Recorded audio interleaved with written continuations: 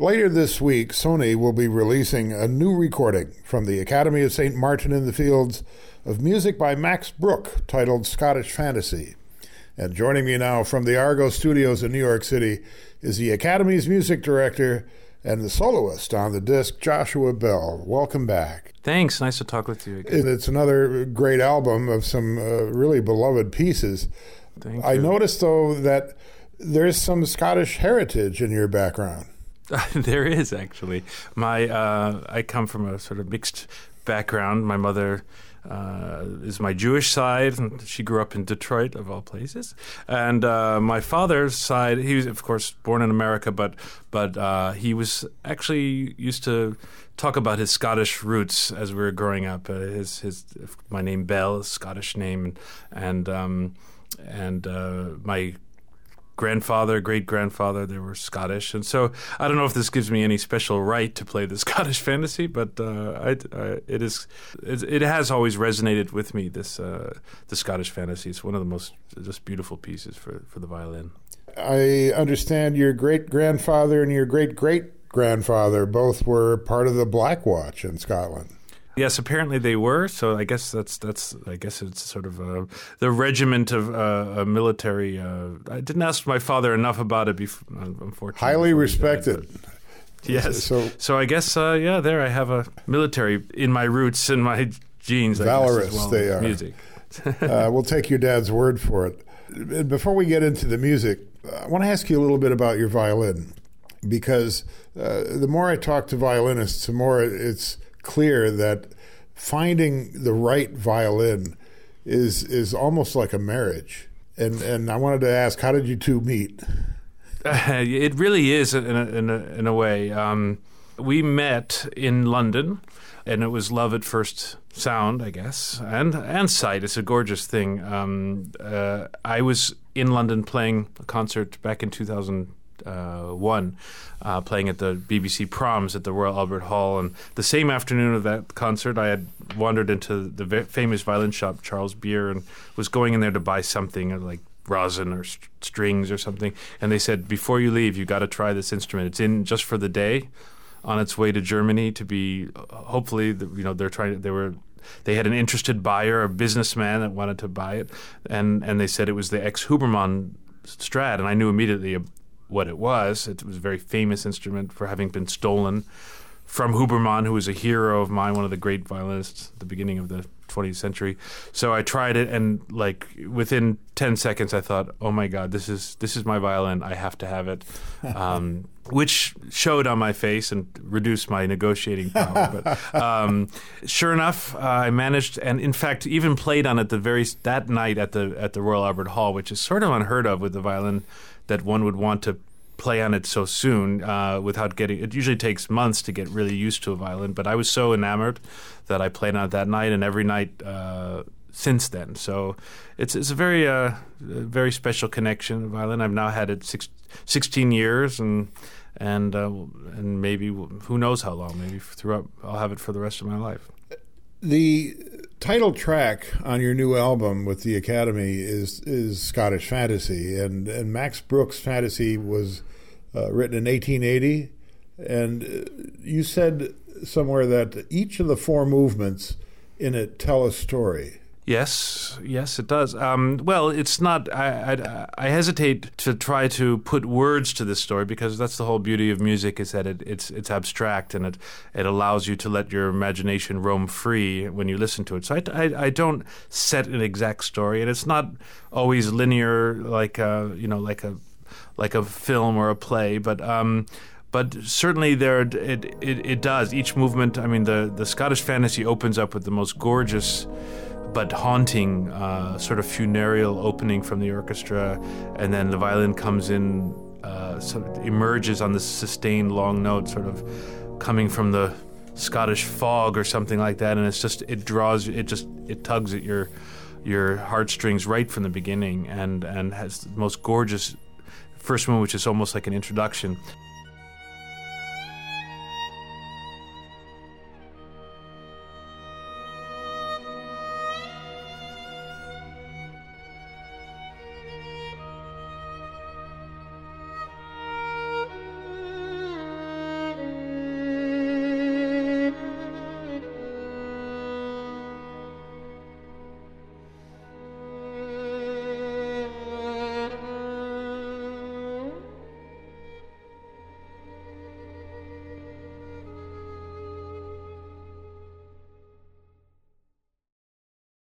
and then the second movement is this really fun dance, bagpipes and folkish dance.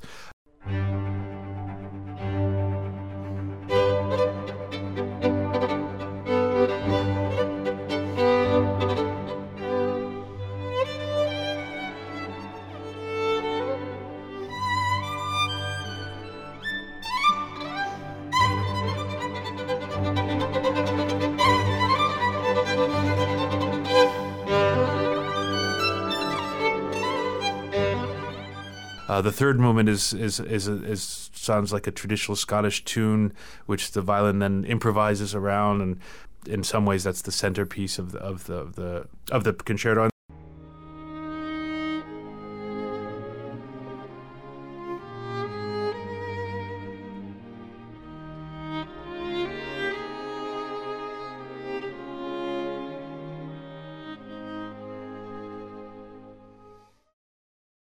And the last movement is a sort of war dance, because it's not severe. It's sort of like a I imagine it's sort of like the old Braveheart, of men heading off to war, but with a kind of enthusiasm, and that's sort of almost a celebration. But it's got so much more than that, so that's why I don't like saying it in words. But it's an amazing piece. Really. Well, you set us into a nice direction and set us up to listen to it. And again, I think you've just pointed out another connection with the Black Watch in Scotland. Oh, there we go. Yes, with the last movement.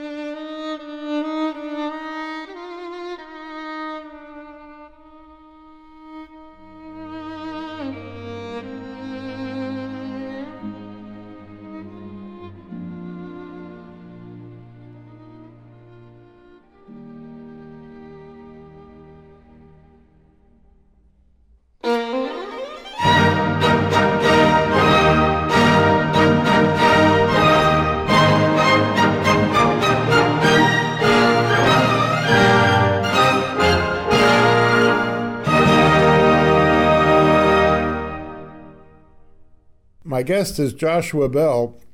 His new recording with the Academy of St. Martin in the Fields is titled Scottish Fantasy, and it'll be out Friday from Sony. And you've now been music director of the Academy for a while, enough to get your feet wet and settle in. And how's it going? Oh, I'm just loving it. We just returned from a tour in Asia, and we do a lot of touring.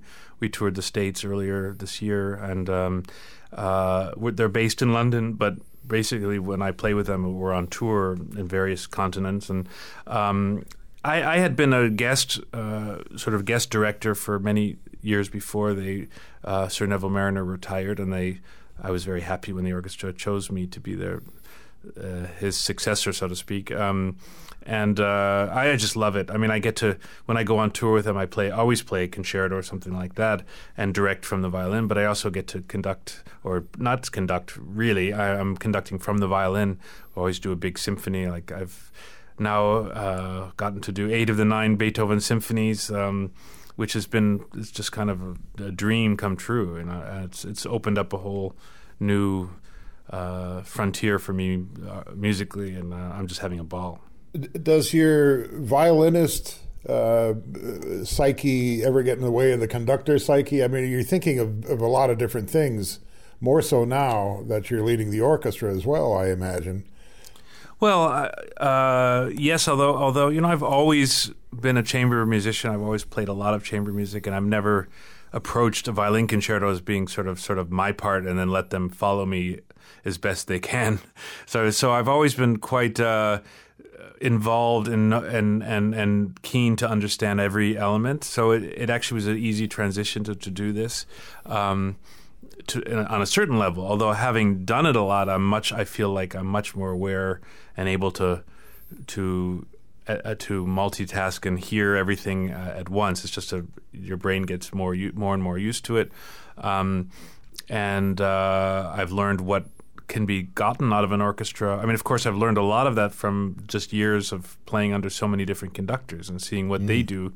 And I pick the best bits from different conductors that I like, and it's amazing to have the control in the rehearsal now that with a Bruch concerto, which I've done, for instance, 1,000 times in my life with so many conductors. Now I can really, in rehearsal, it's just me as far leading the rehearsal, and I can ask for all the little details and things wish lists that I've always wished the orchestra would do, and now I can just go for that, and I think it really makes a big difference, and I love working this way. It's a little more, it's more work. I don't get to rest during the orchestral 2Ds. I have to turn around and conduct them, and so I never really get a break. But it's very rewarding.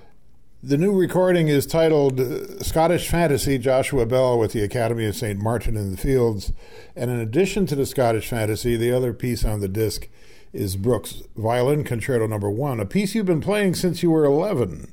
I think so, something 11 or 12. Yeah, Bruch is often a piece, the G minor, that it's often sort of one of the first big concertos a young person does, and actually because of that, I think we sometimes forget, we violinists and maybe even audiences sometimes forget that it's what a gem it is. We think of it sometimes as a young person's concerto because it's so written so well for the instrument that a young person can tackle it, but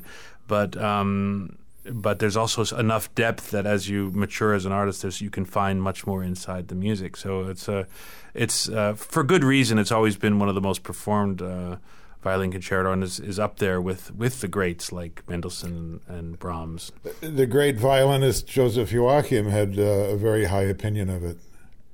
Yeah, well, it was sort of written for him, as was the Brahms. Just as I just mentioned, the Brahms.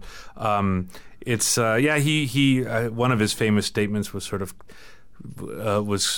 of talking about the 4 great violin concertos of his day, which is around the end of the 19th century, and he listed and described in different ways the Mendelssohn, the Beethoven, the Brahms, and the Bruch. And Sibelius hadn't been written yet, which I'd put up there close by. But so that means he definitely revered it, and violinists ever since then, I mean, really have tackled it because it's just so beautifully written. And the slow movement, the middle movement of the Bruch is, I think, one of the most glorious movements, and is every bit as good as anything anyone's written for the violin, even though you might not say Bruch's output in his lifetime matched, someone like a Beethoven or Brahms, but he did produce a few pieces at least of incredibly high level, as great as anything, and even his other works I think are underrated, so and it's also so well written for the instrument.